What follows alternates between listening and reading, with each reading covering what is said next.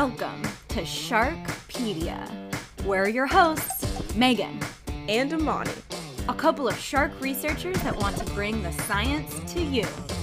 We're creating a space to learn all things sharks and their relatives, answer your questions, and learn from the legends in the field. Get ready to jump in. Let's dive deep into the world of sharks.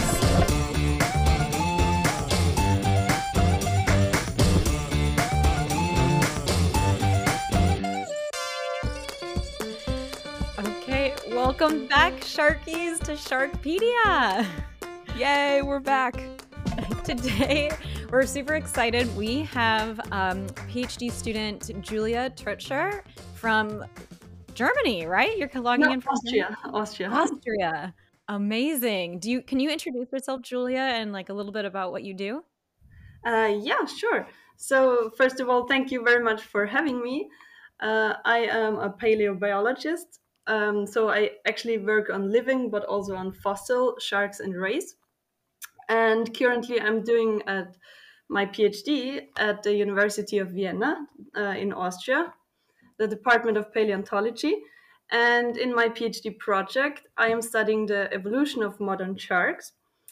I'm looking at what drove the origination, but also what drove extinction events. And with the knowledge of their past, I want to study the possible future perspectives, as we all know that they are facing a lot of threats nowadays. So that's what I'm doing currently. So cool. That's so cool. I was like extremely excited to read your paper and also just low-key stalk you on the internet to learn about you before I sent you an email to come on the podcast. So I'm so excited that you're here to talk about some really cool shark teeth. Yeah. I mean, who doesn't like a good shark tooth story or like research project? It's so cool. Like so many people want to collect shark teeth when they find them, but I don't think the average person understands how much you can learn from just a single tooth that you find. Yeah. And so I'm hoping we can tell our sharkies a little bit more about that today. Hopefully. Yeah. This is also our first tooth episode. We haven't talked about... Have we talked about teeth? I think we... Well, we did stabilize isotope analysis with Dr. Yeah, Kim. but we haven't talked about like shark teeth regeneration or growth really, which I'm super excited to introduce that topic to the podcast. I am too. Yeah, it was a good find. Okay, all right. So without further ado, let's get started on this really cool paper so Julia can tell us all about it. We're reviewing her paper, Heterodonty and Ontogenetic Shift Dynamics in the Dentition of the Tiger Shark, Galeocerdo cuvier, Chondrichthyes galeoceridae. And that's by Trötscher et al. 2022. It's hot off the press. Woo! So the summary for this article is, as maybe a lot of you know, elasmobranchs, which are sharks, rays, and skates, they have a lifelong tooth replacement. So they just like have rows of teeth that are constantly replacing themselves. And this has led to an assemblage of a great number of teeth from the fossil and extant species. And extant species just means current day species that we see today. Evaluating the tooth morphology is important for taxonomic descriptions and understanding how elasmobranchs have evolved when comparing extant teeth to fossil teeth. Heterodonty is the term for various tooth morphologies, and it occurs in most elasmobranch species and has proven to be one of the main challenges for comparing extant and fossil teeth. Although numerous shark species are discovered and described every year, detailed descriptions of their tooth morphologies and their heterodonty patterns are lacking or only insufficiently known for most species. In this study, Trötscher and colleagues generate 2D models on teeth of tiger shark Galeocerdo cuvier to describe how teeth develop and shape changes from embryos all the way to adults, mostly characterized by the increasing size and complexity of their teeth. They furthermore provide the first comprehensive description of embryonic dental morphologies in tiger sharks. So literally little baby embryo tiger shark teeth. And they look at that. It's so cool.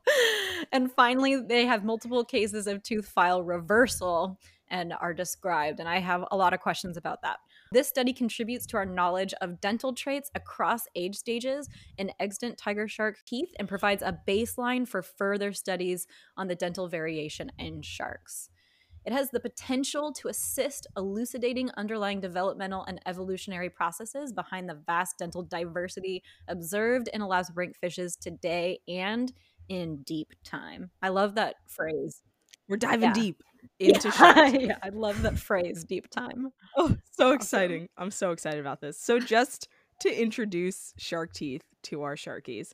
Shark teeth have similarities with human teeth. So just like to relate them to something that we know really well, they have enameloid and dentine, and they have a central pulp cavity. But sharks seem to have drawn the longer straw in the fact that they can replace their teeth throughout their life. Whereas if I lose a tooth, I need to like go get a fake one made and put back into my mouth. Do you know how many teeth a tiger shark or just a shark in general might go through in its lifetime? Well, the thing is, from some shark species, we know the time it takes to replace a tooth.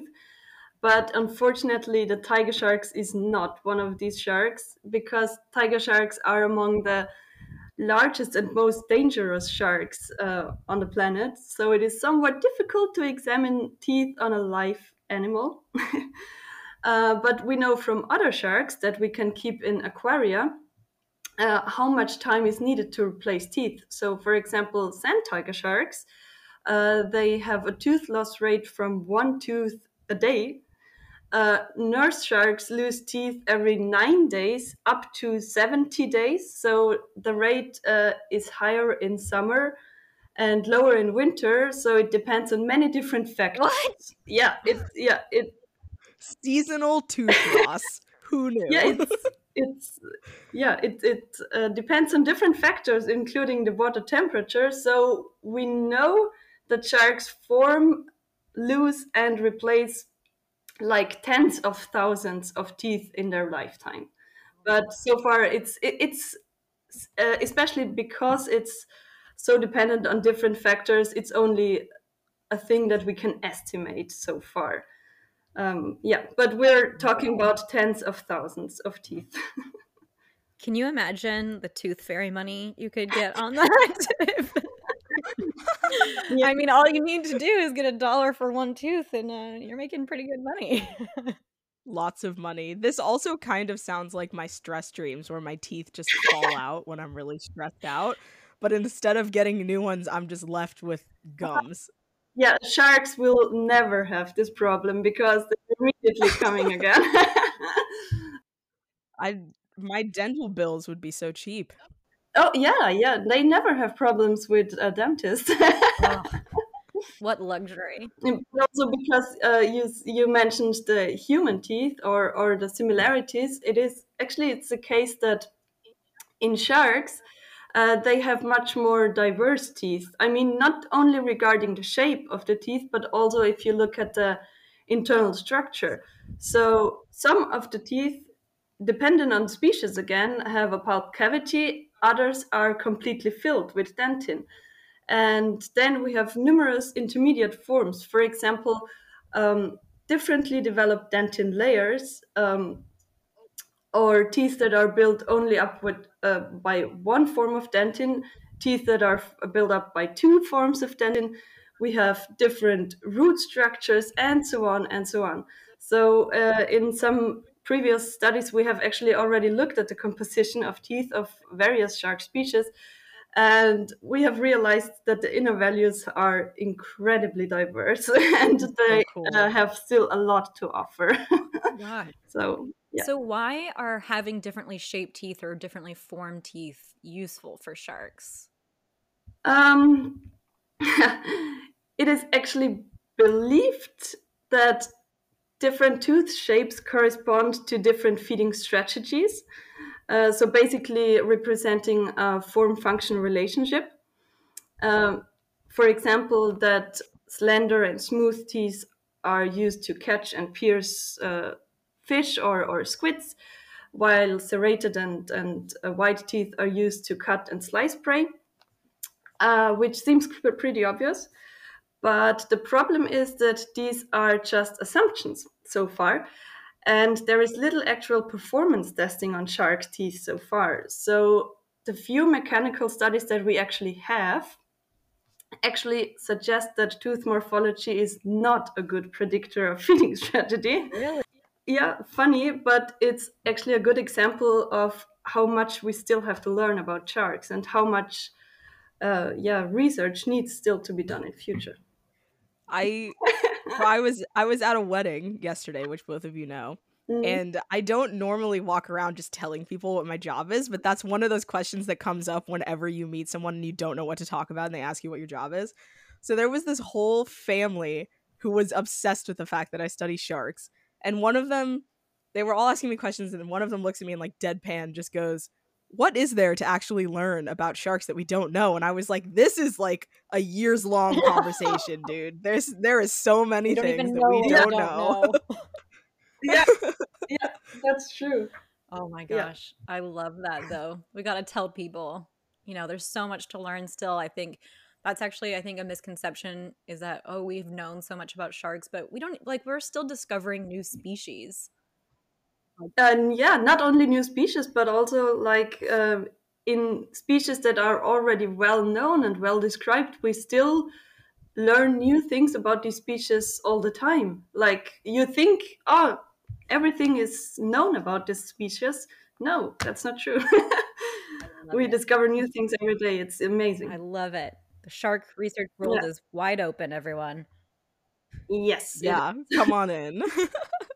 So speaking of differently shaped teeth, you also say in the paper that they can vary based on sexes specifically. Yeah. Which I found really fascinating. Like I did not know that. Consider that. Do you have any idea why they would vary based on sex with all of the other varying reasons why they vary in general?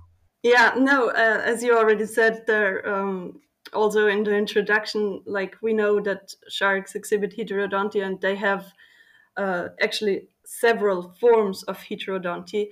And one of them is the gynandric heterodonty, which basically means sexual dimorphism in teeth. And so each sex will have a different shape. Differently formed teeth. Yeah. Differently shaped teeth. And originally it was assumed that these different tooth shapes in both sexes are due to different prey preferences of males and females, but it could not be proven actually. And instead, now it is actually widely accepted that in the species that have this kind of sexual dimorphism, that males use their pointed teeth to bite and to hold on to the pectoral fins of the females during courtship and mating. Yeah. Yeah. So, and what's actually, in my opinion at least, the most fascinating form of this sexual dimorphism is the so-called seasonal gynandric heterodonty, which so far has been observed in some species of rays. Which means that the males change the shape of their teeth only during mating season, and after the mating season, they change it back to the normal shape. Stop it! That's insane. I don't understand. What? That's so complex. So complex. That is so cool. And it makes studying shark teeth a little bit hard. Yeah. Fascinating. Yeah, and the replacement of teeth even during mating season, I'm assuming that's passive. Like they're not deciding to change their teeth. Does it just no it just naturally happens for them, right? Yeah, either they break off when they feed, sometimes during the feeding process a tooth breaks off and it has to be replaced, or they are simply pushed out of the jaw, fall off, and are being replaced by a replacement tooth. Oh, that's so interesting. That's like if we lost our baby teeth every single year for multiple times of the year and then we grew new ones. But also like the timing on that is so insane to me. Like somehow the teeth are replacing themselves just at the right time for mating season. That is really cool. Yeah. That's for sure also something you should, I mean, not you specifically, but people should look deeper into, because I think there's still a lot to learn there. Yeah. I wonder if this is why we've never found vampires, is because they just change their teeth so we don't ever see them. Spooky. So in this paper specifically that we're talking about, you Mhm. aimed to research and clarify tooth development and morphology or shape from an embryonic stage to adult tiger shark. I'm just fascinated by this idea. What made you interested in one, this specific species, but also figuring out the different life stages of their teeth? Well, the thing is, okay, tiger sharks are absolutely unique and extraordinary sharks in many ways. So they seem to do whatever they want. I have the feeling, like no matter what aspect we look at of tiger sharks, they never stop surprising us. Really, never.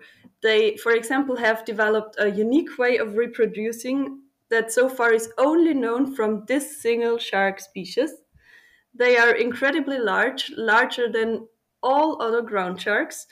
Um, they have unique teeth with an extraordinary shape that allows them to eat everything they want, and much more things that make them extremely unique.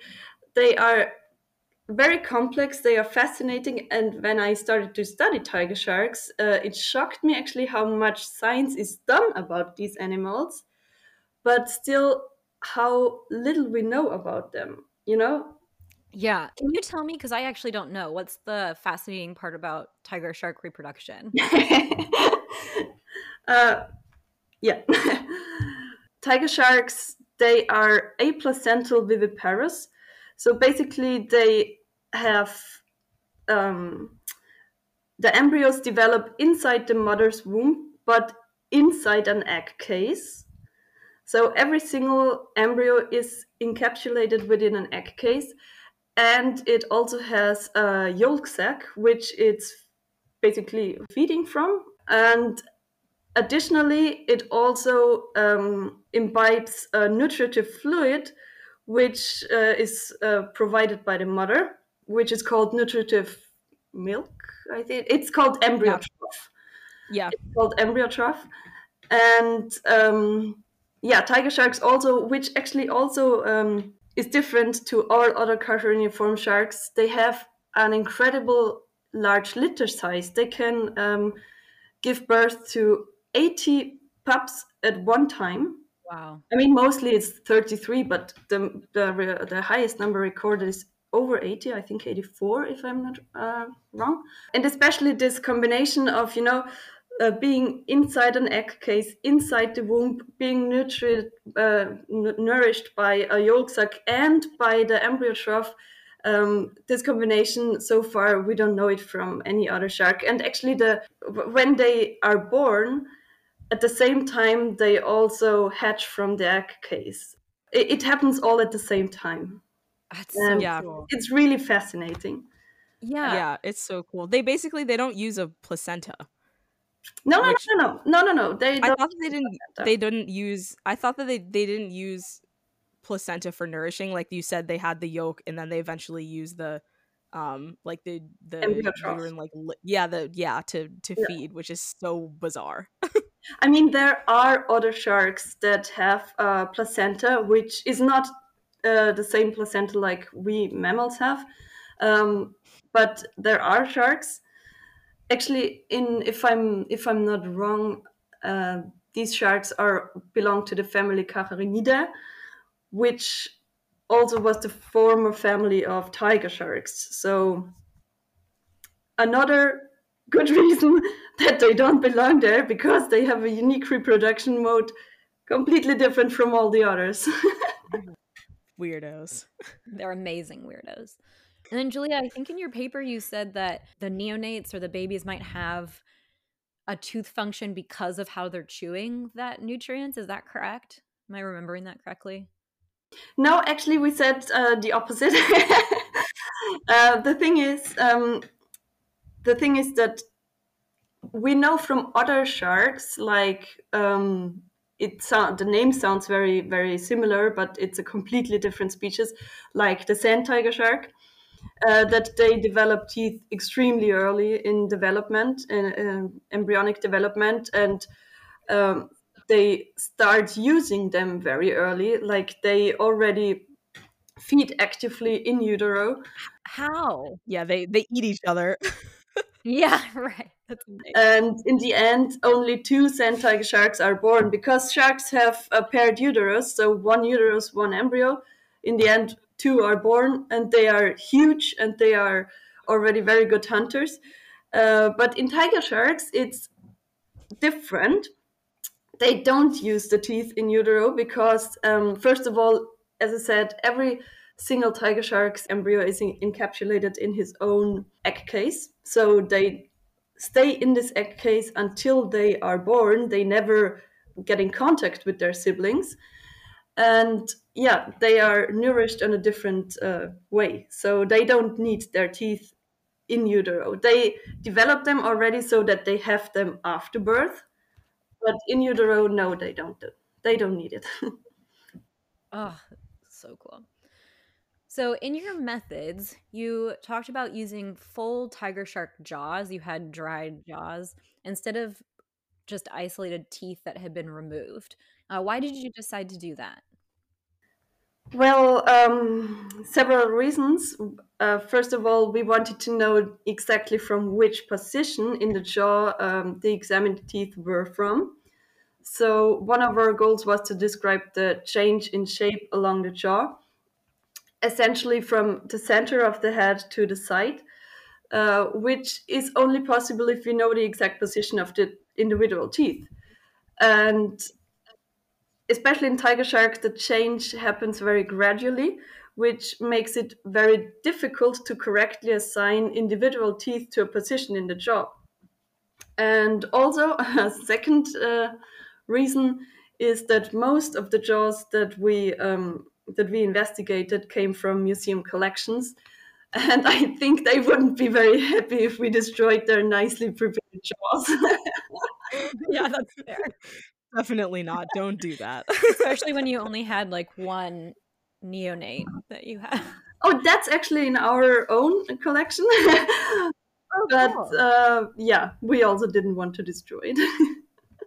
Do you mind me asking how you got that one? The thing is, we are shark scientists in a landlocked country. We're working in Austria. We don't have a sea. So we have actually multiple collaborations with other shark research centers. And the neonate tiger shark that we got, yeah, was from one of our collaborators who sent it to us. Yeah, that's awesome. Very cool. I mean, I think that's good to remind people too is, they think marine biologist, you must live on the ocean and like scuba dive and go surfing every day. Yeah, that's actually one of the most frequent question I get asked. Like if I say I work with sharks, it's like, what? How? You don't have access to the sea. How is this possible? And I say, well, first of all, I work on the anatomy of sharks. I study like the teeth, for example, which is possible from wherever on the world you are. And second of all, we also study fossils, which again is possible from wherever in the world you are. So no problem here. Yeah.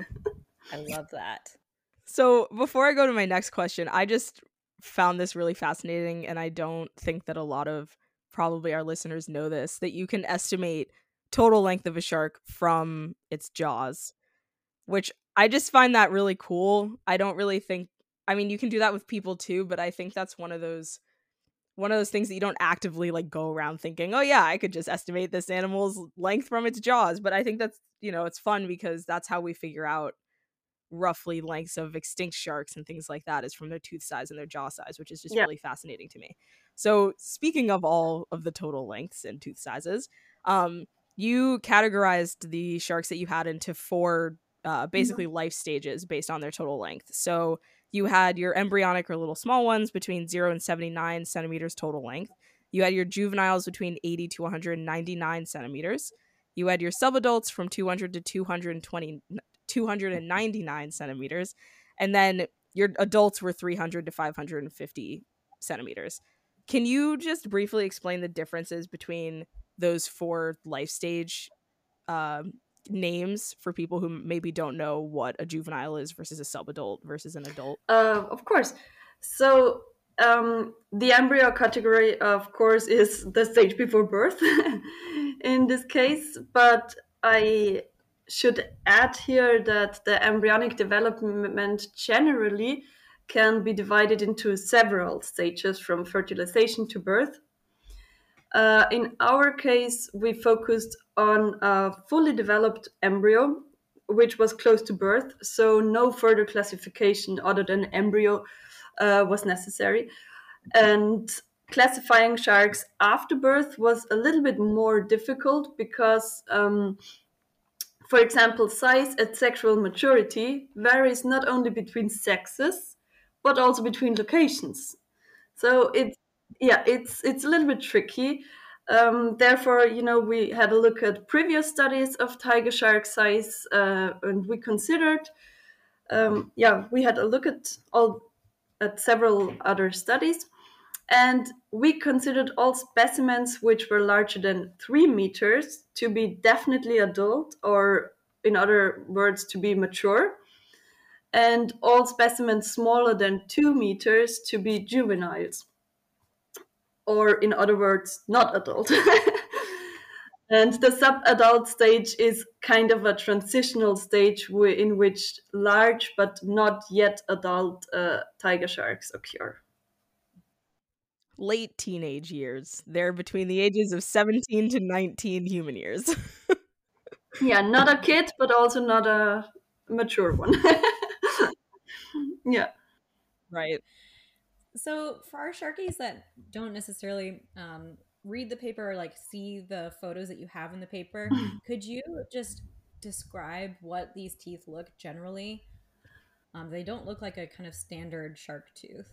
No, not really. As I said, tiger sharks are special in many ways, in every way.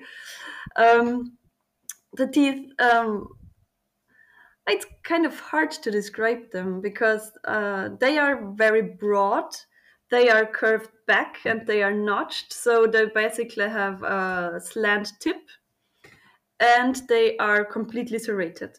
So what is also very, very special about the teeth is that the serrations on the teeth, they are serrated themselves. So the teeth are secondarily serrated.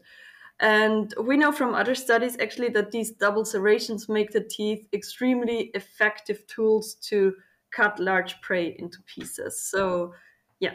I kind of think that tiger shark teeth look a little bit like how I would draw a wave when I was in like elementary school.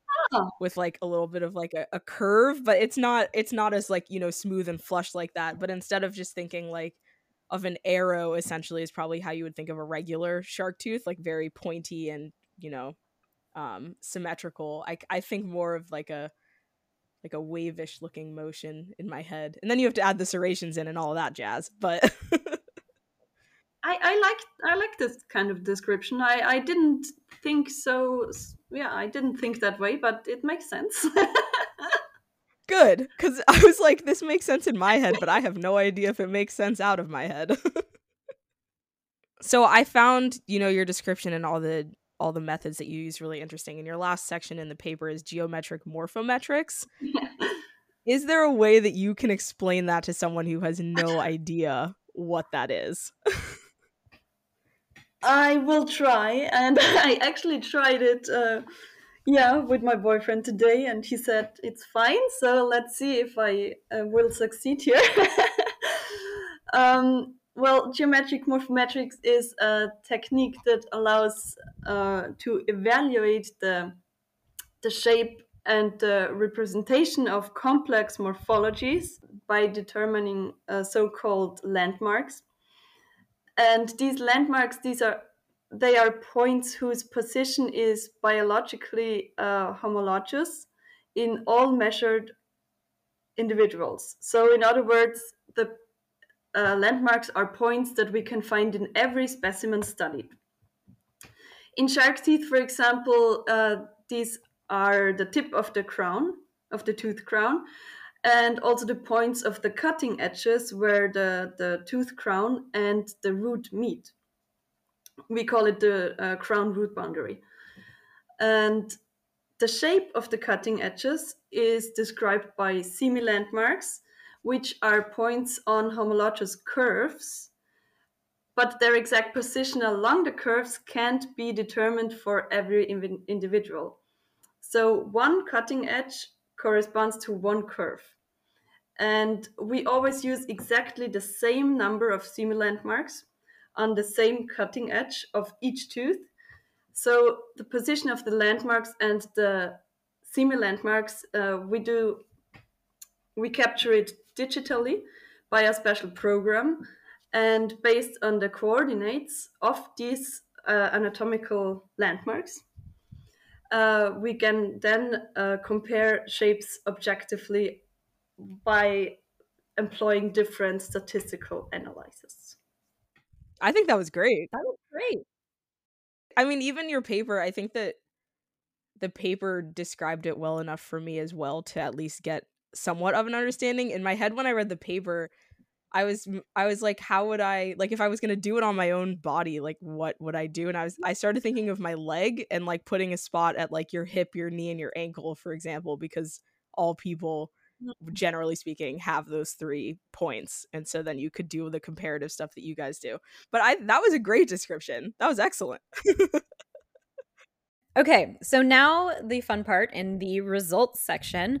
You describe that there are teeth on both the upper and the lower jaws. And just for clarification for us and for our sharkies, you call the upper jaw the palaetoquadrat cartilage and the lower jaw the Meckel's cartilage. Can you say that for me? Because I know I'm not going to be able to pronounce it.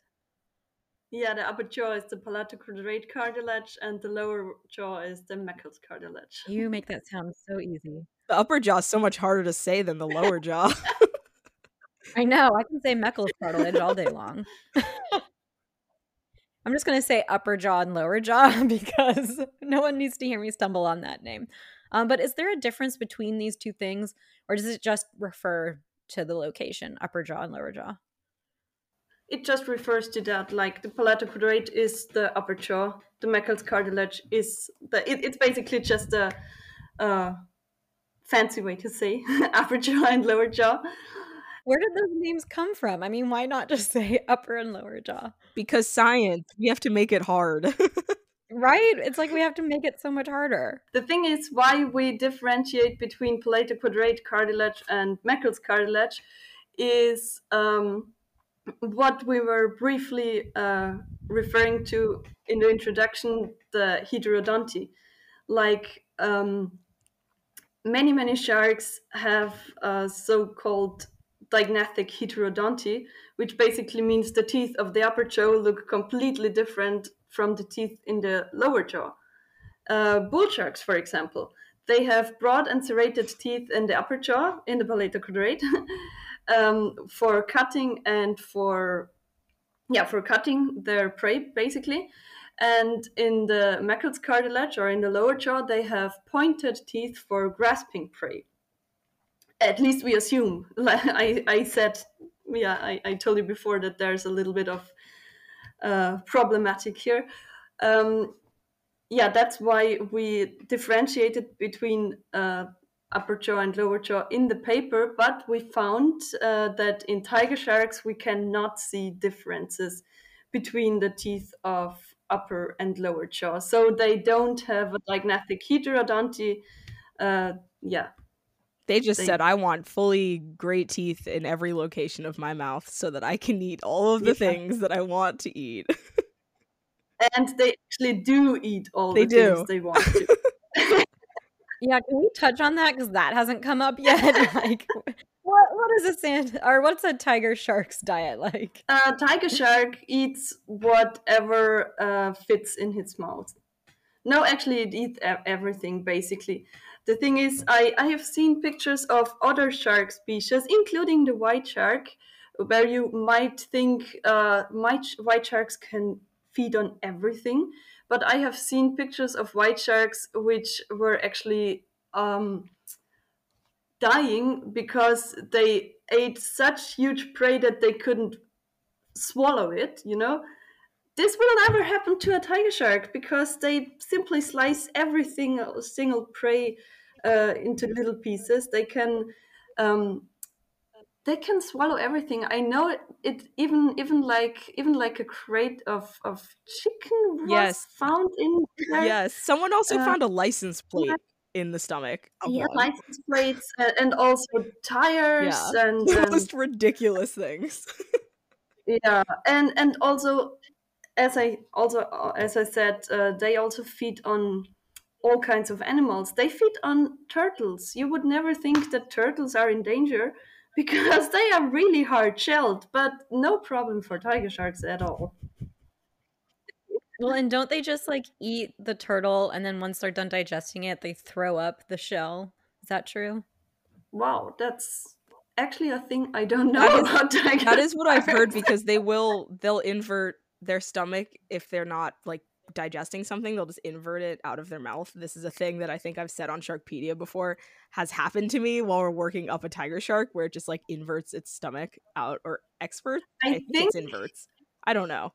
I I think that that's not unique to tiger. That's one of the things that's not unique to sharks. I think sharks in general can actually do that. Yeah, they can. I think it's, from what I understand, is like if a hammerhead just decided to throw its stomach up, we'd all be really worried about it because it's not a normal thing that happens for it. Whereas tiger sharks are known to like Yeah, routinely just like throw their stomach up and then cram it back in there, which is just bizarre. yeah, they are They are weirdos. so weird. So this next question, I have one that's just like a before this. What is a tooth file specifically? Is it a row, or is it like if you made like columns? What is a tooth file in their mouth? um, the thing is that the definition of a tooth file and a tooth row is varying depending on which author you follow. Okay. So my colleagues and me, we generally use the term row for the series along the jaw, like parallel to the jaw edge, or you could also say a horizontal row, Yes. um, which means that a tooth file is the series of teeth perpendicular to the jaw edge. So a series of successional teeth with each tooth at a slightly younger stage of development. And Okay. in tiger sharks, for example, we can see that the number of teeth that make up a tooth file is increasing as the sharks are getting older and larger. Yeah, so in embryos and juveniles, we have 4 teeth in a tooth file. In sub-adults, we can count up to 5. And in adults, it's actually up to 7 teeth per tooth file. Fascinating. Well, you just answered my question, so we can just move on to the next one. You also found that teeth closer to the middle of the head were bigger and more serrated than teeth further back in the jaw. Your paper has a really good figure 4, if Sharkies want to go look that up, that shows teeth at all 4 stages that you researched. Just looking at the illustrations, we can see embryonic teeth are quite small and also appear to be smoother and maybe even flattened horizontally in comparison to an adult who has bigger, taller teeth and many serrations. So, in terms of serrations, why would an embryonic or juvenile have less than an adult?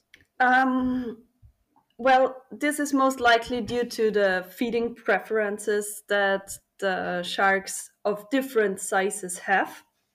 As I said before, embryonic tiger sharks do not use their teeth at all before birth. The reason they develop teeth in utero is so that they are equipped to hunt immediately after birth.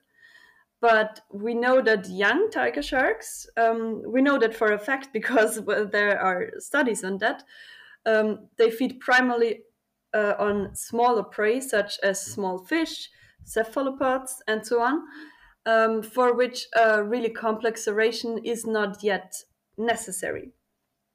But adult tiger sharks, as we just discussed, they prefer larger prey. They prefer prey such as sea turtles, marine mammals, or other sharks. And yeah, our study and also previous studies on shark teeth suggest that sharks with serrated teeth can catch and slice larger and harder prey. So yeah, as I said, the teeth of tiger sharks, of adult tiger sharks, they are additionally serrated. Like the serrations are additionally serrated. They have serrations on serrations, and they make their teeth even more effective for cutting, which little teeny tiny sharks don't yet need. Teeny tiny. Tiger sharks also migrate like when you know, the seabirds like albatrosses, when they hatch, or when they learn to fly, tiger sharks migrate to these locations in hope that the birds would, you know, fall into the sea so that they can feed on them. Just stalking. Smart sharkies. So we were just talking about serrations. What is the difference between true primary serrations and putatively primary serrations? Yeah, I know we mentioned these two terms in the paper. Yeah, the thing is, just to recap, that tiger sharks have the serrations on the serrations. Yeah. And the large serrations are called primary serrations, while the small serrations are on these primary serrations are called secondary serrations. And a previous study actually found that it is possible to distinguish histologically between these two forms of serrations in adult tiger sharks. As I said, you know, the inner values of teeth. So they essentially looked at the composition of dentin and animaloid in the different serrations, and we can see differences here. And the thing is, a true primary serration, or true primary serrations, are composed of both dentin and animaloid, while secondary serrations are composed of animaloid only. But in our study, we found that the teeth of young tiger sharks exhibit putative primary serrations. So if you just look at them morphologically, you think it's primary serrations. But if you look at the histology, it's secondary serrations because they are only composed of animaloid. That's why we called them putative primary serrations. Oh, interesting. So it's just like it's a distinction from another distinction. Yeah. Is what I'm understanding. And also, what would be the benefit of having either amyloid or dentin? Like, what's the function of those that would provide an advantage of having different makeup of the teeth? That's again something we still need to learn much more about. The thing is that in general, animaloid is much harder than dentin. It's the hardest tissue we can find in sharks.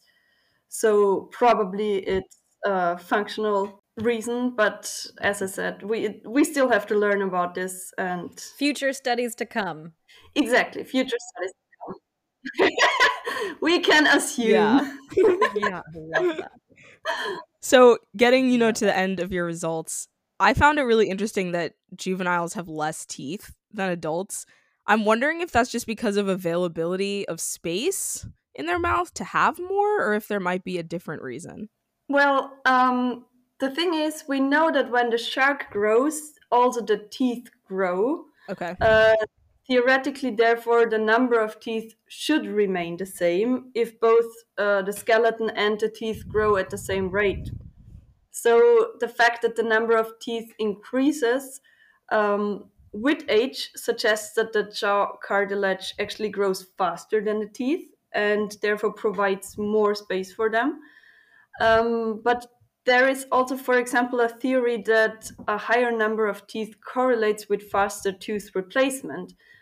But we can't confirm it at this time because if you remember the beginning of the podcast, the speed of tooth replacements depends on many different factors, like also temperature. So it's so far hypothesis.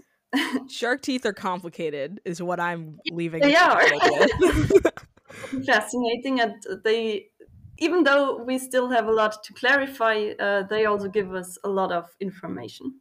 Tons of information, actually. Cool. Okay, so this article provides the first comprehensive quantitative study of its kind on tooth variations across 4 different life stages. What are the most important things you'd want our listeners to walk away with from our discussion of your paper? Well,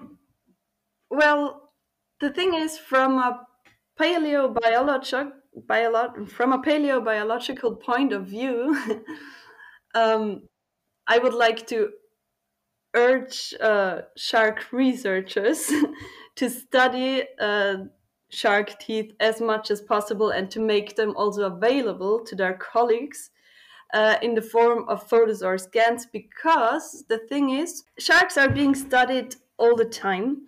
Sharks are being discovered all the time and are being described and everything. And by now, the descriptions of new sharks are quite detailed, and often also, often we also have like DNA samples and whatever. And what often is missing or kind of neglected are teeth. So in a lot of shark descriptions, we only have like a photograph of the gap of the mouth and a sentence like the teeth are pointed, which is like, yeah, thank you. I can't really do anything with that information. Please give me more. Please give me a detailed picture of the teeth, ideally from both sides, or a scan or whatever. Because the thing is, the information, as I said, teeth give us a lot of information about sharks, but not only of extant sharks, but we can also draw conclusions about extinct sharks, because in the fossil record, we mostly, not only, but mostly have isolated teeth as fossils. So if we can't compare them to extant species or to extant tooth shapes, it's quite difficult to, for example, find out on what position in the shark family tree the extinct shark would have been, and so on and so on. So for other shark researchers, please provide pictures or scans from shark teeth. And from all other people, at least for me, it is like, we have been talking about that, but I always find it fascinating how many new things we still can learn about sharks. Because although research has been going on for ages now, shark research, we constantly discover new things, and the sharks never cease to amaze us, with incredible diversities that they have developed and evolved in this group. And I'm sure there's still a lot of things to discover. And I actually hope that we can manage to protect and preserve this unique group, which has already survived for an incredible long time. And yeah, we are now about to destroy them. So I hope this is not going to happen. I know. One of my favorite / saddest facts is that sharks are older than trees. Like they were on this earth before trees were on this earth. And so to think that they've been on this earth for so long and then we're just like kind of destroying them is sad. But it's so cool that they've been here so long. Yeah, they actually survived multiple extinction events. Like dinosaurs died out, sharks didn't. They're so amazing. Cool. They are amazing. They're also older than Saturn's rings, which is one of my favorite facts about them. That is really which cool. is just fast. That's freaking cool.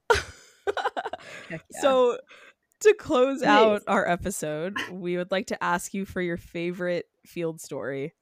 And so I know that you mentioned that you mostly work with fossil teeth, so whether or not you've done a lot of field work, we actually don't know. But we have had other people talk about, not necessarily in the field stories, but things that they've been doing in the lab that they were really excited about.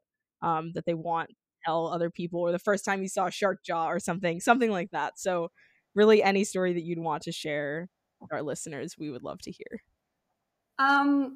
Yeah, as you already said, I'm in a somewhat strange situation because I work on sharks, but in a landlocked country. So I am at the sea regularly, but not, daily. And also I work with fossil sharks, with which I collect most of the data in museum specimens. But I mean, honestly, working with sharks is always amazing. Oh yeah. So you could tell many different stories that still would be great. But I think the most exciting kind of field story I have is the one from a trip that I took with two colleagues to Israel.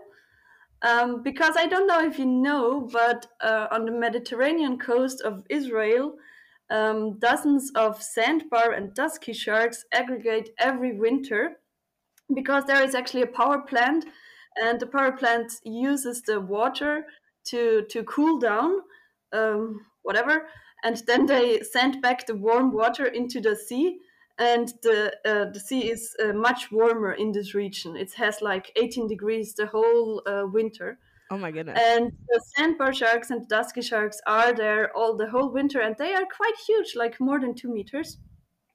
Crazy. And and you can see them just by standing on the coast. Like, they are everywhere. It's amazing.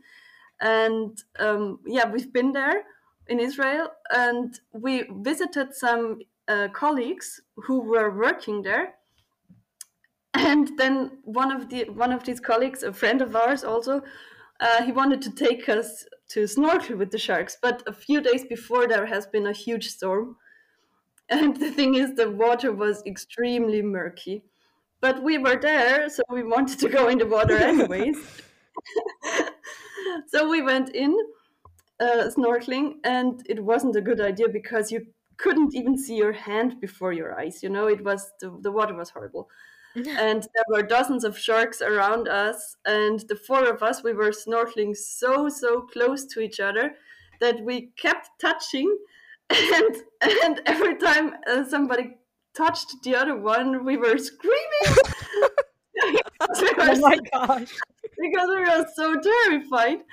And then at some point we found a rock that was it was so high that we could sit on it, but we were still completely underwater apart from the head. And so we sat on this rock, and suddenly there was a huge shark swimming directly towards us. So it was classically, with the huge dorsal fin out of the water, and it was approaching us. And like 2 meters in front of us, it descended. and we were That's amazing. We put the heads underwater and panicked, we wanted to see, oh God, where is it? But we couldn't see anything. And in the end, absolutely nothing happened, really. But it was a little bit scary. And even though I've been diving a lot with sharks, this was the only time I haven't felt completely comfortable in the water with sharks. So basically, I just want to say it's not recommended to go into the water with sharks under such conditions. Yeah, I think murky water just adds a whole level for me. Like, even just diving when there's nothing around me. Like, I know there's no fish around me, but murkiness, it just elevates your fear of not being able to see anything. Oh yeah, it's the unknown. And don't do it if you know that there are sharks. Yeah. We wouldn't do it anymore. Oh gosh, that's a great story. Well, Julia, thank you so much for being on the podcast. This has been really, really cool. We learned so much about teeth. I had no idea that teeth could be varied so much by individual and by species and by season. Like, what is happening? Yeah, that's so cool. Indeed. Yeah. Yeah, thank you so much for having me. I really enjoyed being here. Oh, good. And if our Sharkies want to follow your work, where can they find you? So I have a Twitter profile, which basically is you, like only J and U, Türkçe, but with UE. My God, my name is quite complicated, I realize now. But I hope you can write it down. Yes, so we'll put it in the notes. it might work easier, I assume. And I'm also on Instagram, of course, basically with my full name, just with an underline, and also with a second profile that is only specialized on shark sightings in the Mediterranean, which is called Haissichtungen Mittelmeer. It's German, but we post in German and English. Awesome. Awesome. Well, Sharkies, make sure to follow Julia. Find that Citizen Science page. That sounds really cool. And until next time, Swim you later.